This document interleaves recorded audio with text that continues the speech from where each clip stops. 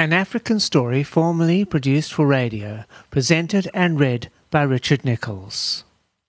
Tandy replies, I can help you as well, but same conditions apply to you. You will follow my lead at all times. You'll be part of our plan. No one will die. I will do what you say, as I have great respect for you and your pride, said Meerkat in reply to Tandy. Croc and Puffadder look on amazed at what is going down. My good friend Mr. +1 and I agree that Crazy Meer is a victim of Hyena, and we are sorry for our part in the plot to hurt him, said Croc to Meerkat.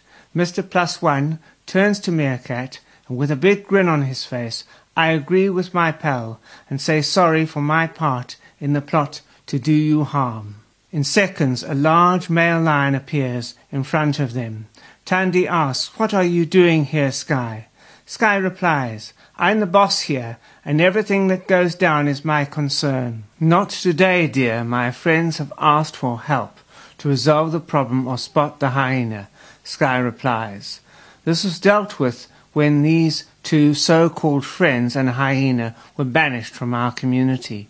Yes, dear, but we need to stop all the unhappiness that hyena brings to the collective of animals around here, said Tandy in a cool tone in reply. We'll call a meeting with Spot, and he needs to learn to have more respect for us all and stop his bullying of Crazy Meer. But we need to meet with Rosewater, the head female hyena. Warning, she is deadly dangerous, and together with her low-ranking females could be trouble, said Sky in a commanding voice. Meeting called with Spot. In a field just close to the farmhouse stands a sad and unhappy Spot as the sun beats down on him. I wish that I had been more of a friend to Crazy Meer and taken my punishment handed down by Rosewater after my murdering of 2 young male hyenas. But having been told on by Meerkat to Rosewater, I became bitter.